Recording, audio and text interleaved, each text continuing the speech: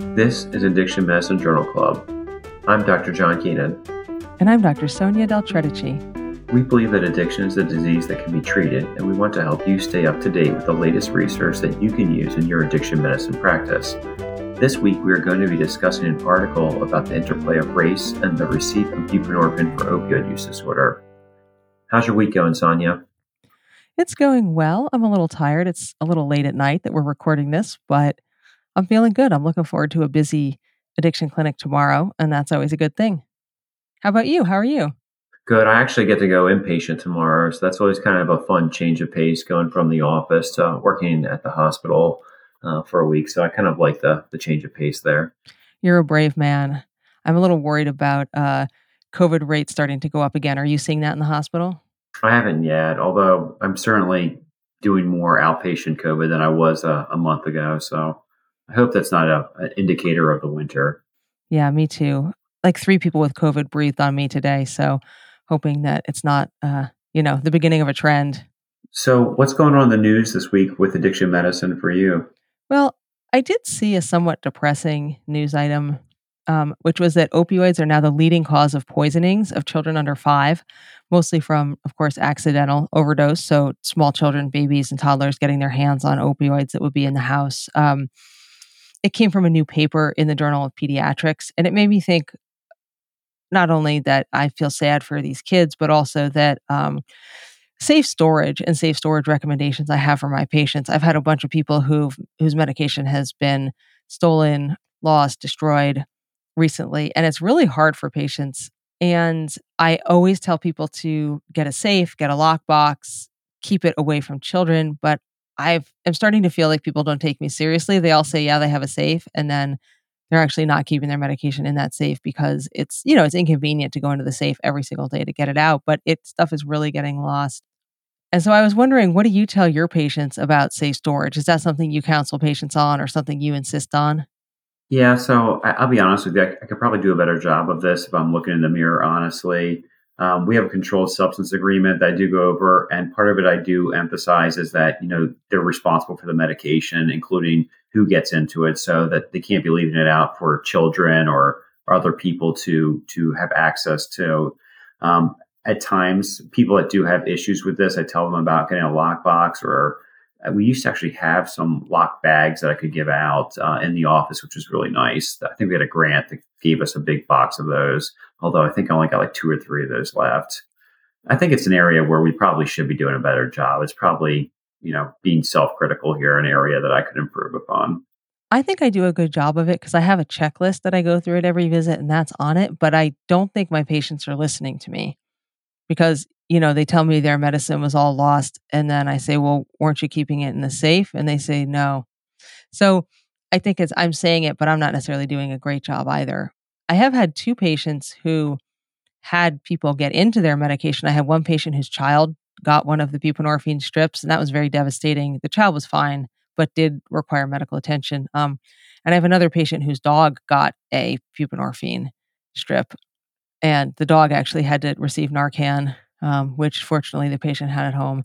But both of those episodes were pretty bad. And, you like me were both mandated reporters. The patient whose child got accidentally took buprenorphine, I had to report that as well to Child Protective Services. And that was devastating to the relationship, between me and the patient. And fortunately, the child was fine and the family stayed intact. And in the end, everything worked out okay. But it was a pretty tough situation. Have you ever had anyone whose children or pets or grandmas or anything got into their medication? I don't know why I say grandma. I guess old people old people are just as likely, I guess, to want to take meds. I haven't. You know what I get a lot of? I got a lot of it falls down the sink, right? I've never had anyone say their Lipitor falls down the sink, but certainly controlled substances, I do often hear that happens. Various reasons people might want extra or might try to get an early refill. And also, I think people just care a lot more. I think if my patients dropped their bottle of Lipitor in the toilet, they probably wouldn't even bother to tell me about it. They just wait, a month and a half till they get another refill. That's probably valid, actually. Yeah. Never thought of it that way. Think how annoying it is to call your doctor and have to beg for more Lipitor. That's funny. Why bother? Can I say I'm kind of surprised that actually that it's opioids, to be quite frank. I would have sworn if you said the number one cause of poisoning in children under 5 would have been cannabis, especially with kind of how mainstream this has become and all of the candy looking cannabises that are available now, Maybe also, of course, there's a reporting bias, so maybe opioids are more often reported. possibly. Well, what about you, John? What are you thinking about in addiction news this week? I was reading an article from Filter, and it was basically called a bill launched to ban federal hiring discrimination over cannabis use. I mean, keeping it anonymous, I have a friend that actually wanted to be very much in the FBI and cannabis use in college during the entrance examination, and part of the security clearance kind of banned him from being able to participate for I forget how many years. He was ineligible to be in the FBI, and it was really kind of devastating to him. And he's a very straight laced guy, very reliable person. So he was really bummed out about that. And so I know this is an area under a lot of scrutiny. The actual act is called the CURE Act. It's Cannabis Users Restoration of Eligibility Act, and it's been introduced. It has not been approved yet. And it's a bipartisan bill to protect the denial of federal employment or security clearances solely for history of marijuana use. So it states nothing about kind of active use or marijuana misuse or a dependence issue here, just history of use. And if this is approved, not only would moving forward people that have used cannabis be eligible for federal employment or for higher levels of security clearance, but actually all the federal government agencies would have to put into place a way of reviewing cases dating all the way back to January 1st of 2008, where they did deny possible employers or employees employment opportunities and give them an ability to appeal. So that could have really big ramifications. That's a long time period. What do you think about it? I mean, I think it's reasonable. At this point, cannabis use is so common, and while you can certainly develop cannabis use disorder, and using cannabis isn't necessarily going to make you a better FBI agent, it's hard to argue that if you used cannabis recreationally a little bit 5 years ago, somehow that impacts your ability to work now. It just it just doesn't. It's a relatively benign substance, certainly no worse than saying that you used to drink alcohol. So I just think it's ridiculous that it becomes makes someone ineligible for employment. And I've also read a few articles in the past that indicate that the FBI and other security agencies, especially ones that need a lot of sort of computer scientists and technical people, really actually have trouble hiring. They can't find enough computer programmers and data analysts and security people who have never used marijuana. And it makes hiring very difficult, and they actually can't get some of the best people because of that. So hopefully this will actually improve the workforce as well in our federal government. So I think it's a good idea. I think the biggest challenge will be, reviewing cases back to 2008. I'm not sure what that means. Like, do they have to now offer jobs to those potential employees because they were discriminated against this kind of cannabis use, or are they going onto a waiting list for future jobs? I mean, I guess what are they going to do with that information? I think what will also be interesting is how it plays out in other employment situations. Again, not to violate anyone's privacy, so staying real general, but I know some people who did not get desired employment because of past cannabis use in other settings. And I wonder, how is this going to play out? Are various employers going to have to drop their policies against, marijuana use as a condition? Saying that you've never used marijuana or even don't use marijuana in your free time as a condition for employment. Yeah, kind of unrelated to this, I was just saw a Facebook post in physician community network about someone that had to provide a hair sample as a newly employed physician. It was anonymous, but they wanted to know what the ramifications of not complying was, or just rescinding the job at that point. It's not an uncommon thing, and you wonder how does this kind of play out for people in different professions, especially kind of these government employees, also physicians, people at higher level jobs. Is it really kind of just to discriminate? I'm not answering that question, but it's just an interesting thought. We'll have to see. It's an evolving area, as they say. So tell us about the article this week. I'm really excited to present this article. It covers a few different interests of mine. It's about buprenorphine. It's about racial disparities in the receipt of buprenorphine. It's just really great. And it was in the New England Journal of Medicine. So I definitely jump on any addiction medicine research that's high quality enough for that journal. And I'm always happy when I see the New England Journal supporting addiction research. So the title of this paper is Racial Inequality in Receipt of Medications for Opioid Use Disorder. It was published in the New England Journal of Medicine, May 2023. So, first, some background. In 2022, 105,263 Americans died from drug overdose. Most of those people from opioids. So, just a massive number of people died from drug overdose in 2022. We have seen the death rate level off a little bit in 2022. It had been rising every year. And 2022, it leveled off. It's right in the middle of 2023 right now. So I'm not sure what's going to happen. But the overall death rate seemed to level off. But the death rate among Black Americans accelerated, and it's been going up compared to white Americans. So by 2020, the rate of overdose death among Black Americans exceeded the rate among whites, and it's increased even more since then in the last 2.5 years. We also have seen rates of death among Hispanic people increasing dramatically in the last 2 to 3 years. So, just to be specific, in 2021, which is the last year that we have data on this, the death rate among Blacks was 33.5 per 100,000 person years. Death rate for opioid overdose, 33.5 per 100,000 person years. And among whites, it was 28.4 per 100,000 person years. Just a lot more. There is some good news, however, when you're thinking about opioid deaths and overdose deaths, and that's that there's a treatment and there's things that can prevent death from opioid use disorder, and that's buprenorphine. It's a medication that's effective. The number needed to treat is between 2 and 4 to get patients to stop using illicit opioids, and the number needed to treat is 53 for 1 year to save someone's life. So there's an effective treatment. However, a lot of studies have shown significant racial disparities in the receipt of this treatment. So Blacks tend to receive buprenorphine at much lower rates than whites do, even with similar background characteristics and similar severity of disease.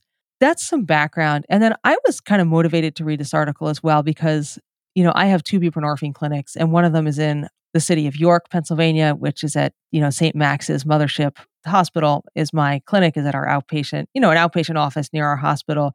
And York City, where we live, is 25% Black. However, in my clinic, which is pretty large, only 4% of the patients in that clinic are Black.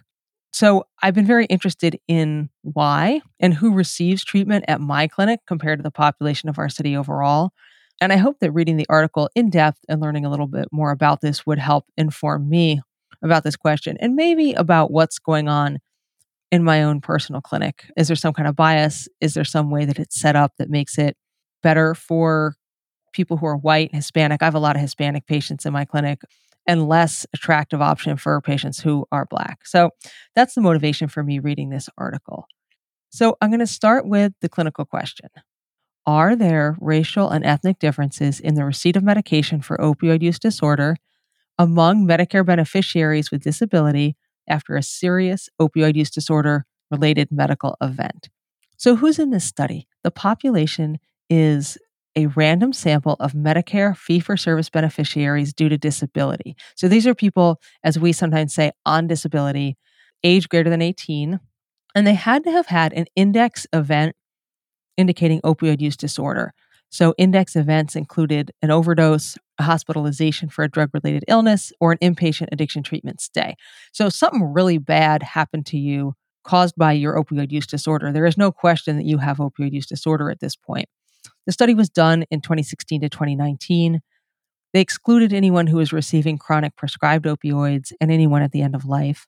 The demographics in this study, the average age was 51. They were 47% female. 88.6 were low income. So, as we know, patients who are on disability often are quite impoverished. Disability payments don't really let you live a very luxurious life. They had on average 9 additional medical problems. 18% of them were on buprenorphine at baseline, and almost 38% were receiving a benzodiazepine. And I just want to say, come on, people. Benzodiazepines in patients who have known opioid use disorder, not a great idea. So the study was done pre-COVID, which I think is useful to know. And also, this is a very high risk population. So people who have had an opioid use disorder index event like this, 1 in 4 overdoses occurs in this population. So it's a population with a very high need for treatment.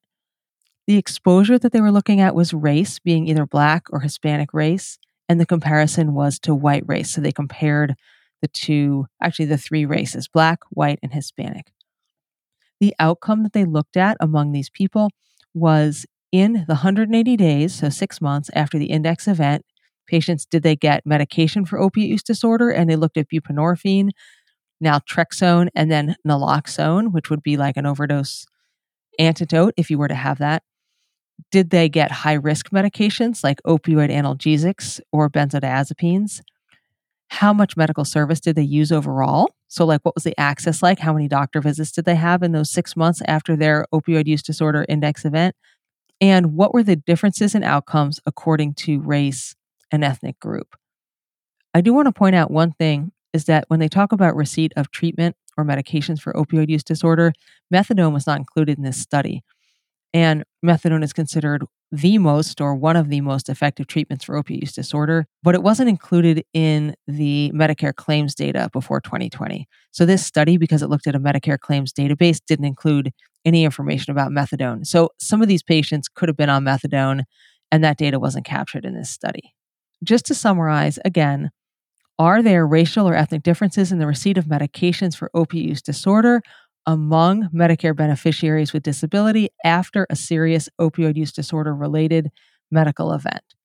So, John, what do you think of the clinical question? I think that it's something that certainly is a lot of focus now, kind of racial disparities, kind of in all health. Just looking at the kind of the demographic part that was kind of brought up, I feel like that this just shows you a little bit, at least. I feel like we're time traveling a bit from where we've been to now. Like, so this is 2016 to 2019. This is not that long ago. I think that, like, just looking at the number of patients on buprenorphine in this trial, in this subgroup, the number of people receiving benzodiazepines, the fact that kind of like we're talking about naloxone prescriptions, these are all relatively kind of standardized that, to decrease benzos, to increase access to buprenorphine. Naloxone is pretty standard, especially with the contact these patients are having with the health system, even if it's a hospitalization. I think it is interesting, just kind of the baseline stuff just reflects like a difference, I think, to where the world is today. I don't know. What do you think about that? I think the population of Medicare beneficiaries on disability makes a difference, though. These are people with a lot of chronic problems and maybe kind of more fragile health. And maybe their doctors are less likely to make changes than they would be, otherwise. Like the guy who has 6 heart attacks and is really kind of hanging on by a thread. Is that really the guy you're going to take away his like 20 years of benzodiazepines? Or are you just going to let him continue it because the harm might outweigh the benefits compared to, say, a 26-year-old person who has no underlying medical problems and you can't even really think why they're on all these different prescriptions? So I think the group here with a lot of medical problems might influence the prescribing patterns. But you're right. Like at this point, we're not really using naltrexone very much for opiate use disorder. We're not supposed to be prescribing benzodiazepines for people with opiate use disorder. We're using more buprenorphine, although there's still pretty low rates of buprenorphine use among patients with opiate use disorder. But you're right. This is like 2016 was 9 years ago now. So a little bit of a time travel. I understand those points, but even like receipt of naloxone, like what they're defining as an index event here, like overdose, hospitalization for a drug related illness, inpatient addiction treatment. I think it's almost kind of like standard of care that, at least today, that in any one of those settings, almost any doctor, hospitalist, ED physician, addiction and treatment, I think would probably at least give you naloxone. I don't know, just thought that it's a little bit different than the way things are currently. No, I totally agree. Like, not to jump ahead, but between 14 and 22% of people were given naloxone after this index event, which is super low. And now you're right. If you like sneeze in the direction of an addiction treatment person, you get naloxone. My patients are sick of me asking about it. They're like, yes, yes, I have naloxone in my purse, in my car, in my medicine cabinet. Yes, I have it. Yeah, standards have changed, I think, even since this article, the data was collected for this article. Let's talk about validity. This article had some strengths, and I'm going to go through them. One is that racial health disparities have been found in other studies. And so this is not a totally new concept. It's very plausible and it's been seen in other studies. It was very large. This paper included 23,370 people, and they had 25,904 opiate use disorder related index events. So a ton of data. Of those events, about 15% occurred among Black patients and about 8% among Hispanics, and the remaining 77% among white patients. So there were enough events in each group to draw some general conclusions, which is helpful. I thought 180 days is enough time to establish care and get treatment after the index opiate use disorder event. So it was done, I think it was long enough. They measured race and clinical outcomes the same way in all ethnic groups. I thought the outcomes were clinically relevant. They looked at receipt of medications, but they also looked at some other clinical outcomes, including overdoses and deaths in all groups. They controlled the model for age, sex, chronic condition count, type of index events, and state of residency, so location. They did multiple sensitivity analyses to try and account for different possible confounders, including the potential for methadone use, and the results were basically the same in the sensitivity analyses. And finally, funding, I thought unlikely to cause bias. It was funded by the National Institute on Drug Abuse, which is NIDA, and the National Institute on Aging, because that's who works with Medicare. And I thought that funding was unlikely to bias the results. So those are some strengths of the trial. It has some weaknesses as well. One big weakness, and I don't even know if it's a weakness, it's just something to know when you're thinking about this data, is that all three racial groups were really different at baseline prior to their index event. And the index events themselves were also very different between the groups. So when we're talking about index events, Black people were more likely to have an overdose as their index event, whereas white and Hispanic people were more likely to have an IV drug use related hospitalization, like for endocarditis or cellulitis. The Black and Hispanic people were more likely to be low income than the white people. And most importantly, white people were much more likely to have received prior treatment for opiate use disorder with buprenorphine or naltrexone than the Black and Hispanic people. So at baseline, white people were receiving much more treatment than the other two ethnic groups. It was not a blinded study, of course. It was a prospective database study. It didn't include methadone, which was a huge problem because I think a lot of people would have received methadone rather than buprenorphine, especially if they live in urban areas, because methadone clinics are often concentrated in urban areas. You know, you have to go to your methadone clinic daily for a lot of time. A lot of people don't have good transportation. And so they work better in settings where people live pretty close. You can walk there or you can quick stop on your way to work. Like if you have to drive 45 minutes to a methadone clinic, it becomes unworkable. So they tend to be concentrated in urban areas. And that's also where our Black patients tend to live. And so methadone clinics are disproportionately placed in areas where Black Americans live, and they're more accessible to those people. Whereas buprenorphine clinics tend to be more in private offices, small clinics, doctor offices, and more accessible to patients who have like a private doctor or their own doctor. And that tends to be white people. So not including methadone, I think, I won't say it biases the results. It just, we have an incomplete picture of what's really going on with people and what treatment they're receiving. The population is a little limited. It's this very sort of poor, ill, middle-aged population. It may not reflect exactly population overall of people with opioid use disorder. And finally, it's based on claims data, which itself depends on provider coding. And provider coding can be inaccurate, as we know. And provider coding can also be racially biased. I can't really cite just offhand specific data about this, but there's a lot of discretion in how you choose to describe what's going on with a patient. So, just an example, if a patient comes into the emergency room with intractable opioid induced constipation from illicit fentanyl use, you could code that visit as constipation as the problem, or opioid induced constipation, or opioid use disorder, or fentanyl use disorder, or opioid poisoning. You could even call it an overdose because the patient took too much and has a complication. So you could call it any one of those things. And what people choose to call it could be biased based on their perception of the patient. This kind of claims data may be a little bit inaccurate. But I thought overall, it was definitely a valid trial. What did you think about the validity, John? Yeah, I think kind of like one point I thought about it is, you talk about kind of weaknesses about kind of baseline characteristics being different, but this kind of is like an in vivo study, right? And I think kind of differences in baseline characteristics, I think is contributory to this issue. So I don't think that necessarily that we can't use this information to kind of understand the problem a little bit better, because I think it kind of reflects reality, unfortunately. Right. You'd almost say there's no point in doing a study where you're comparing white Americans and Black Americans and you make every single thing the same except for the color of their skin between the two groups.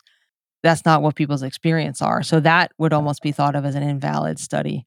It lets you isolate the effect of skin color itself, but it doesn't apply to people who have lived their whole life with, their race affecting what kind of medical treatment they receive. So I think you're right. much more reflects the reality of what's going on, but it makes it hard to isolate race itself if you think of it as just the color of someone's skin and not, I would call it racialized life experience that includes the past before the study and the future after the study. Yeah, I think I agree with what you're saying, and I think a lot of people have kind of changed like race to exactly what you're saying. This kind of racialized life experience, like what you have going on, and what other things are contributing here. Because I think a lot of those things are that tracks relatively with what a lot of the other data shows. Black and Hispanics typically have a lower socioeconomic status, or in terms of resources compared to kind of white patients in many of these other trials we've seen.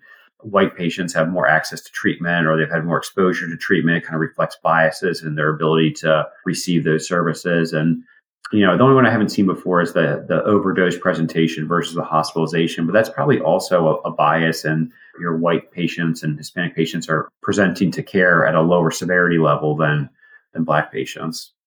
So let's talk about the results. The results came in like several giant tables of numbers, which are hard to share in audio format. So I'm going to pull out kind of the main highlights that I was most interested in. So, just to remind everybody what our actual question is that we're trying to answer.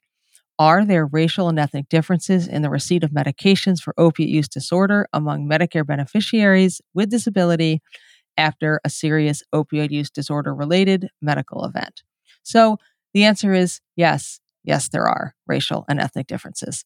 The first big difference between Black Americans, Hispanic Americans, and white Americans in the primary outcome, which was the number who received buprenorphine or naltrexone for opiate use disorder.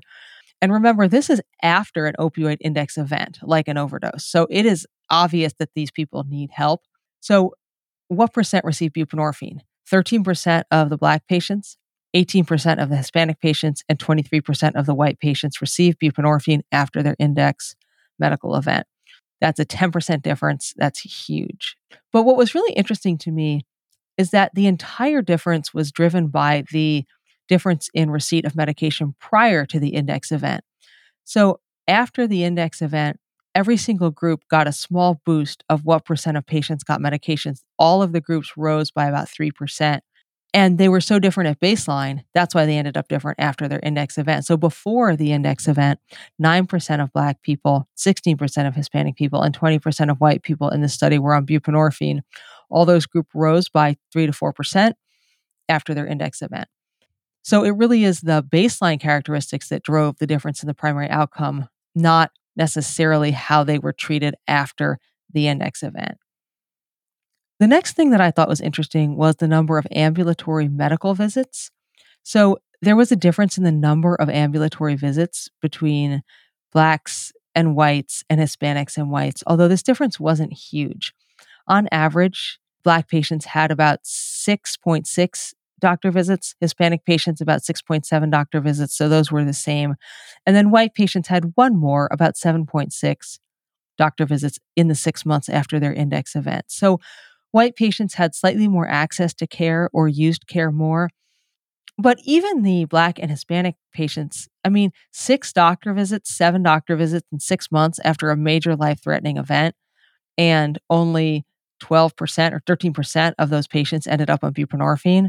That's, in my mind, kind of criminal. I mean, I guess you could say no one wanted the buprenorphine and maybe they were all on methadone already. So it's a little hard to know if they were receiving treatment of some kind. But these patients all had access, both Blacks, whites, and Hispanics, all had significant access to medical care. And despite that, a minority of them received gold standard treatment or really any treatment, it seems like, for their opiate use disorder.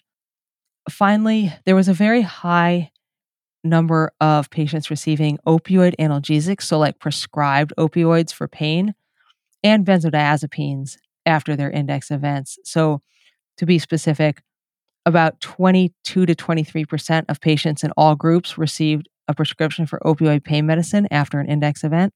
And benzodiazepine prescribing was really high too. 37% of the white patients received a prescription benzodiazepine compared to 23% of the Black patients and 29% of the Hispanic patients. So those groups were all different. And the numbers were really high, almost shockingly high.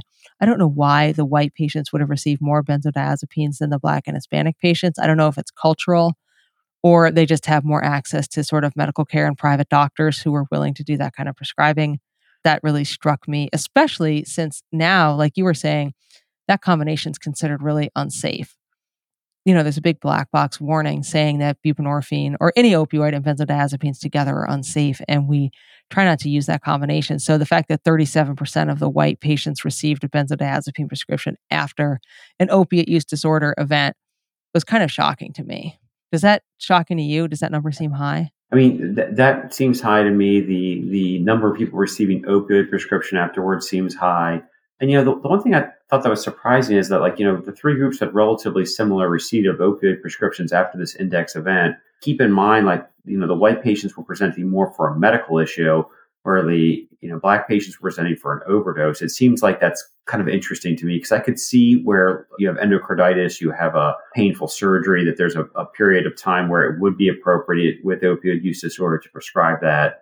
But it's interesting that the black patients presenting for overdose receive them at same rates. Yeah, and I don't know why. It's hard to know from these big sort of claims data study. So, how am I going to use these results? This is a more of a descriptive study. It doesn't necessarily translate to one-on-one action with patients. So these patients in this study, they're not necessarily the same as the patients I work with day to day. My patients, very few of them are on disability. My patients tend to be younger, less sick than the patients in this study.